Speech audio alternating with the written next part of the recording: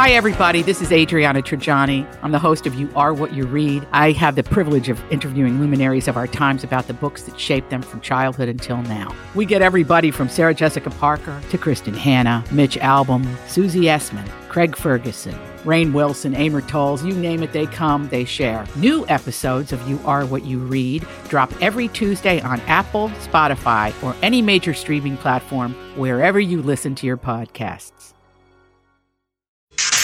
New information, please. This is a My Talk Dirt Alert update. A quick look at what's happening in entertainment. I'm gonna need everything, all the info you got. On My Talk. Come on, you guys, give me all the dirt. Terminator Dark Fate opened at the domestic box office with $29 million this weekend. While it did enough to win the weekend, it's considered a bust at the box office. The movie was projected to bring in $30+ million or more.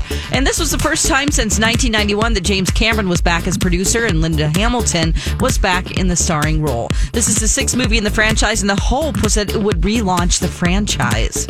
Let's see here. Bradley Cooper and Dave Chappelle first met during the filming of A Star is Born. Apparently, Bradley had to work very hard to get Dave to be in the movie.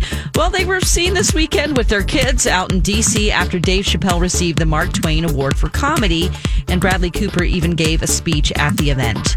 Kevin Hart was seen out and about as well. Looks like he was sent on a food run. He was walking unassisted and appeared to be 100% okay. And when he said, when people approached him about it, he said he's feeling great and he's blessed to be alive.